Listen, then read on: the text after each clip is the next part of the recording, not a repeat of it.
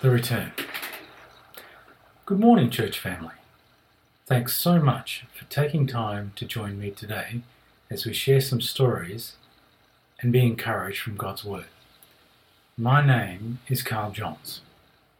We live in uncertain times, yet the irony is that we have a certainty in the promises of God.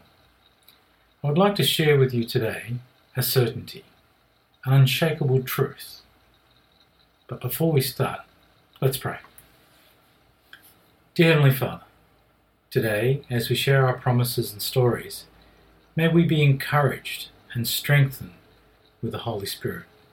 May we gain strength from your word, and may you speak to our hearts today. Amen. March 11th, 1942. During the Second World War, General Douglas MacArthur uttered his famous words, "I shall return," as he was forced to leave the Philippines. This moment, forever immortalised by a statue of MacArthur on a beach in Corregidor, where he stands, arms stretching out to the water, with those same words etched onto a base plate. April 18, 1997. A young man leaves his pregnant wife in the labour ward. He has been there all night and wanted to get home, have a quick shower and get things ready before the truly hard part started. The young man gazed at his beautiful wife and simply said, "I promise I'll be back soon." Friends, in each of those situations, two things happened. The person leaving had a profound and unshakable and unstoppable belief that would return. Nothing would stop them. Nothing would prevent them from doing what they were going to do. The second, however, were the feelings of those who were waiting on their return. You see, these people had a profound sense of loss, isolation, fear, and yes, even anger at the uncertainty of waiting. The Filipinos were faced with the occupation of their country by the Japanese. Stories had spread across the Pacific about the brutality and cruelty of the Japanese occupation forces. This made leaving of the US forces in MacArthur very disastrous, making MacArthur's "I shall return" promise so important to the Filipino people. It gave the people of the Philippines hope that they were not forgotten or abandoned. Yet I can only imagine that the Filipinos were still afraid and even angry that their only form of protection was leaving. Our pregnant wife too, who was about to give birth, had a similar point of view. From her perspective, despite her young husband's promise to come back, you see, she was still annoyed and even a little angry that her husband was leaving her in the first place.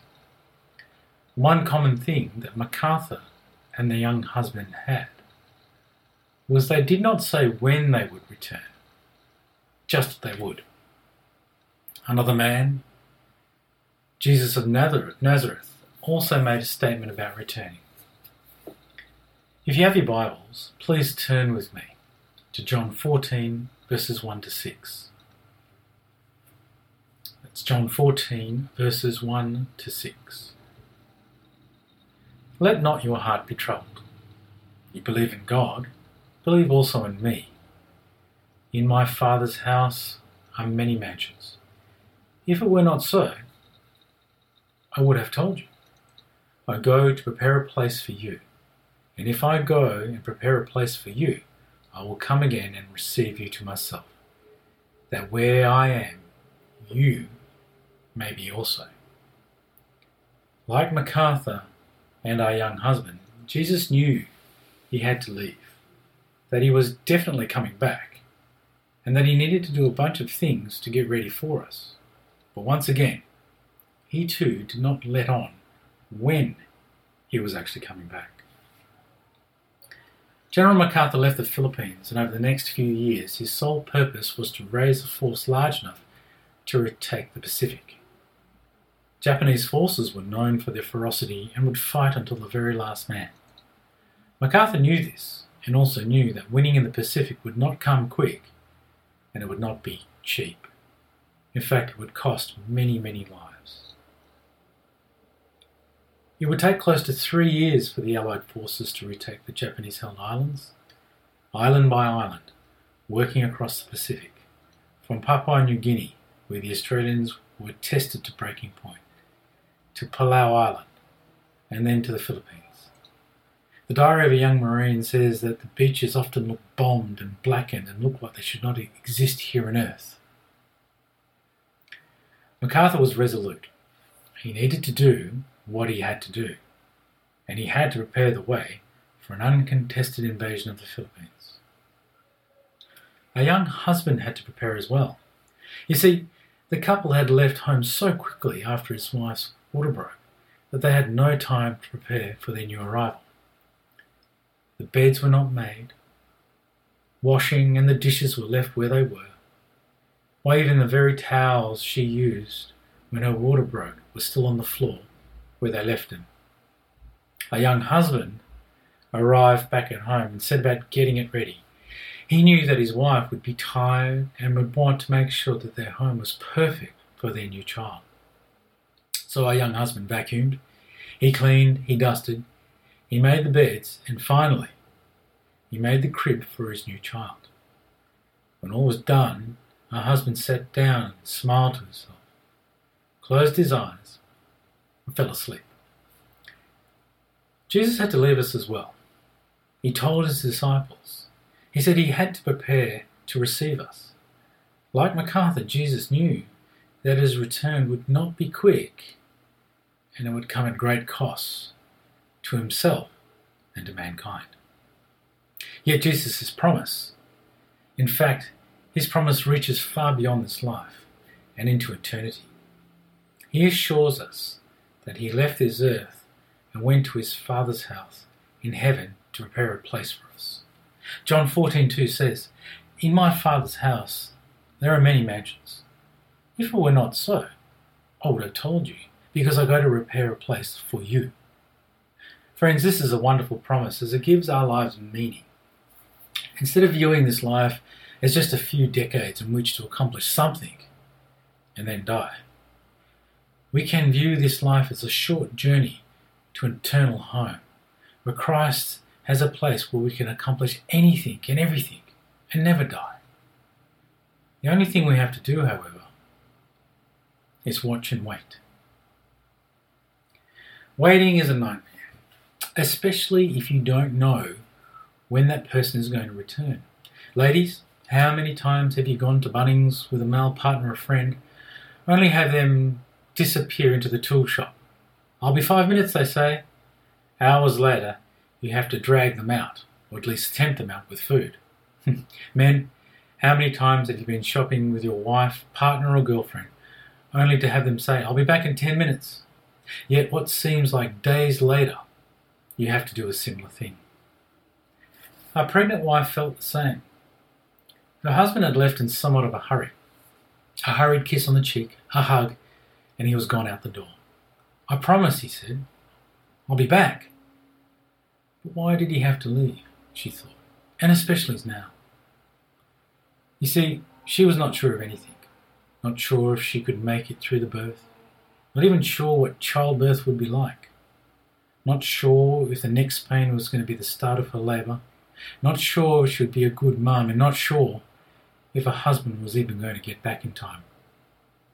Constantly glancing out the door, looking for a husband to walk in. Seconds turned into minutes, and minutes into hours. Where was that husband of hers? What on earth did he have to do that was so important? And why am I waiting alone? Her eyes started to water and she began to cry. Jose Rodriguez, a young Filipino father, looked out over the bay on the island of Corregidor. The beach was still littered with half-buried ammunition boxes, burnt-out vehicles and fallen trees. The Japanese had occupied this island for 2 years now, and every day for those 2 years he had come to this beach and looked out to sea. This was the beach that MacArthur had left from, the one where he had heard him say that he would be back. So, Jose came back every day to wait a while and look for his return. Jose was a resistance fighter, part of an ever-shrinking small group of fighters. He had lost everything: his wife, his daughter, his whole family. But Jose believed that MacArthur would return. He was not sure why. Maybe it was just the way MacArthur had looked when he said those words. But what was taking him so long? Why had the Allies not returned? He had lost so much, so many friends. And as he thought about his family, Jose looked across the bay and he began to cry. Friends, Matthew 24:36 says this, "But the day and hour no one knows, not even the angels of heaven, nor the Son, but the Father alone." I'm sure you have often thought about this. Waiting for a promised return, not knowing when Jesus is coming back, waking up every morning and going through the day with only a promise that he will return. Jesus, however, has asked us, in fact pleads with us, to watch continually for his return, to be constantly on alert. You know, I recently asked my 82-year-old dad if he was frustrated waiting for Christ's imminent return, which, by the way, I said to him, hasn't been so imminent. My father looked at me for a long while and said this, "Son, when I was young I thought I would never marry, but then I found your mother. I thought that I would never have children, then I had you and your sister. I thought I would never see you marry or have children of your own. Now I have 5 beautiful grandchildren, and my children are old. When I was young, I thought that life was so slow, and that I would never grow old. Now that I am old, I have realized that what seemed a blink of an eye, my life has raced by. Son," he said, "life is too short to be frustrated for waiting for Christ. To me, his return is always just around the corner. Therefore, be on alert, for you do not know which day your Lord is coming," Matthew 24:42 says. Keep your eyes open. Keep wide awake. But how do we maintain this vigilance? How do we keep the lamp burning? How do we stay awake? How do we do what Matthew 24 asks? You see, waiting on the Lord requires patient trust. You know, we often say, don't just stand there, do something. While God often says to us, don't do something, just stand there. Waiting means that we give God the benefit of the doubt that he knows what he is doing. Waiting is God's way of seeing if we will trust him before we move forward. Trust is a patient trust. We have to trust that God says he will do something. He will, but in God's time, not ours. Waiting on the Lord reminds us that he is in control. We are not in charge. I am patient. I am in the waiting room. In real issues of life, I am not just waiting around. I'm waiting on Jesus. Therefore, I can trust his wisdom and his timing. I've heard it said that people who wait on Jesus lose no time. I can wait with confidence because I'm waiting for someone, and that someone is Jesus. You know, waiting reminds me that I am not Jesus. As a man, I want to fix things. I want to fix my problems, my relationships, my conflict, my career, and my church. Fixing and controlling situations and people is like trying to expedite the sun rising quicker. Our job is to be watchmen. We need to have a watchman's attitude, a confident and alert expectation that God will do what he says he will do. Friends, waiting on the Lord allows Jesus to do his work. The gospel commission, it's a real thing. Let every person know about our Lord and Saviour. We live on a big planet with lots of people. So that means it's not going to happen overnight. And more importantly, our Father loves us all and does not want anybody to perish. So he is giving us as much time as he possibly can so that every single person has a chance to choose him. Every generation. However, every generation wants this process to go as fast as possible and question God. Why not now? Why not bring it to pass today? Waiting on the Lord increases our strength. Sometimes it is a struggle to remember that it is good to wait for the Lord. It isn't easy. It goes against every grain of our quick-fix society. But there's a hidden benefit in waiting. In times of waiting, our soul can be revived, our spirit renewed. In fact, Isaiah writes that those who trust in the Lord will renew their strength. They will soar on wings like eagles. They will run and not grow weary. They will walk and not faint. Isaiah 40:31. Friends, countless stories in the Bible share how God has promised to do things and how we as humans disbelieve. A blind man is healed. An old woman gives birth to a child who starts the nations. A killer of Christians is changed to an advocate for Christ, and a baby is born to a virgin. In every single situation, a person was made a promise, yet they struggled or failed to believe. God has always done what he has promised to do. So, logic dictates that if God makes a promise, he will carry it out. But friends, in his time, not ours. October 20, 1944, just a few hours after his troops land, MacArthur wades ashore onto the island of Leyte in the Philippines. That day, he made a radio broadcast in which he declared, "People of the Philippines, I have returned." 3 short months later, MacArthur's forces took over the main island of the Philippines and he walked into Manila. He was true to his word. It took time, but he came back. Jose Rodriguez did not see that landing.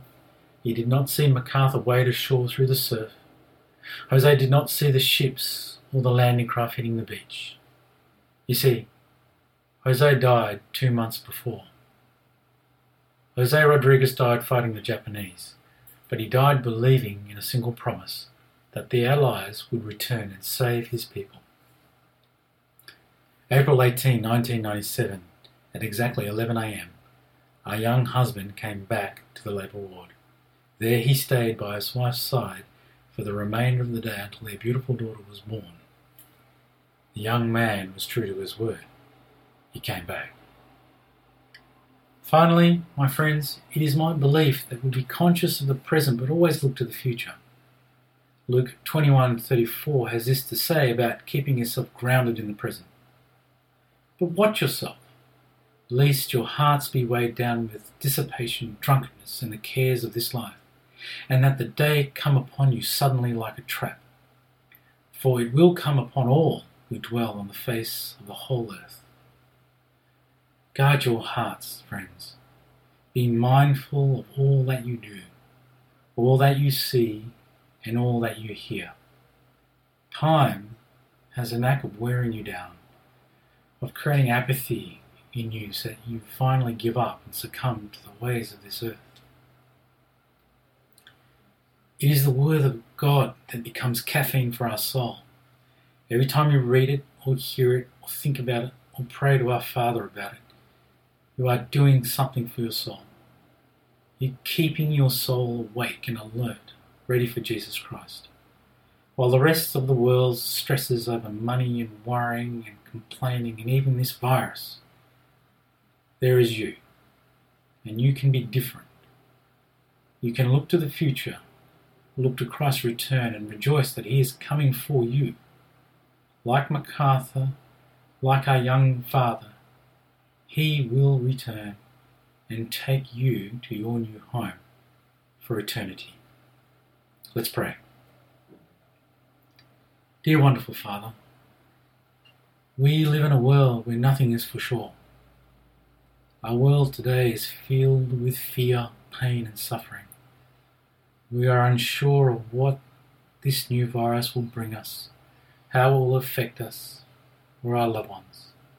We are bombarded with fear, uncertainty and doubt. However, in all of this turmoil, we are certain of your promise. We know you love us, you will protect us and keep us safe. We know that you are also coming back for us, and that is your unshakable truth. Father God, please take us into this new week. Help us to stay alert, help us to stay calm, to do what we need to do, but help us never to forget that you are coming back for us. You will take us home. Amen. Friends, look after each other, care for your neighbour, care for your family, and above all, stay safe.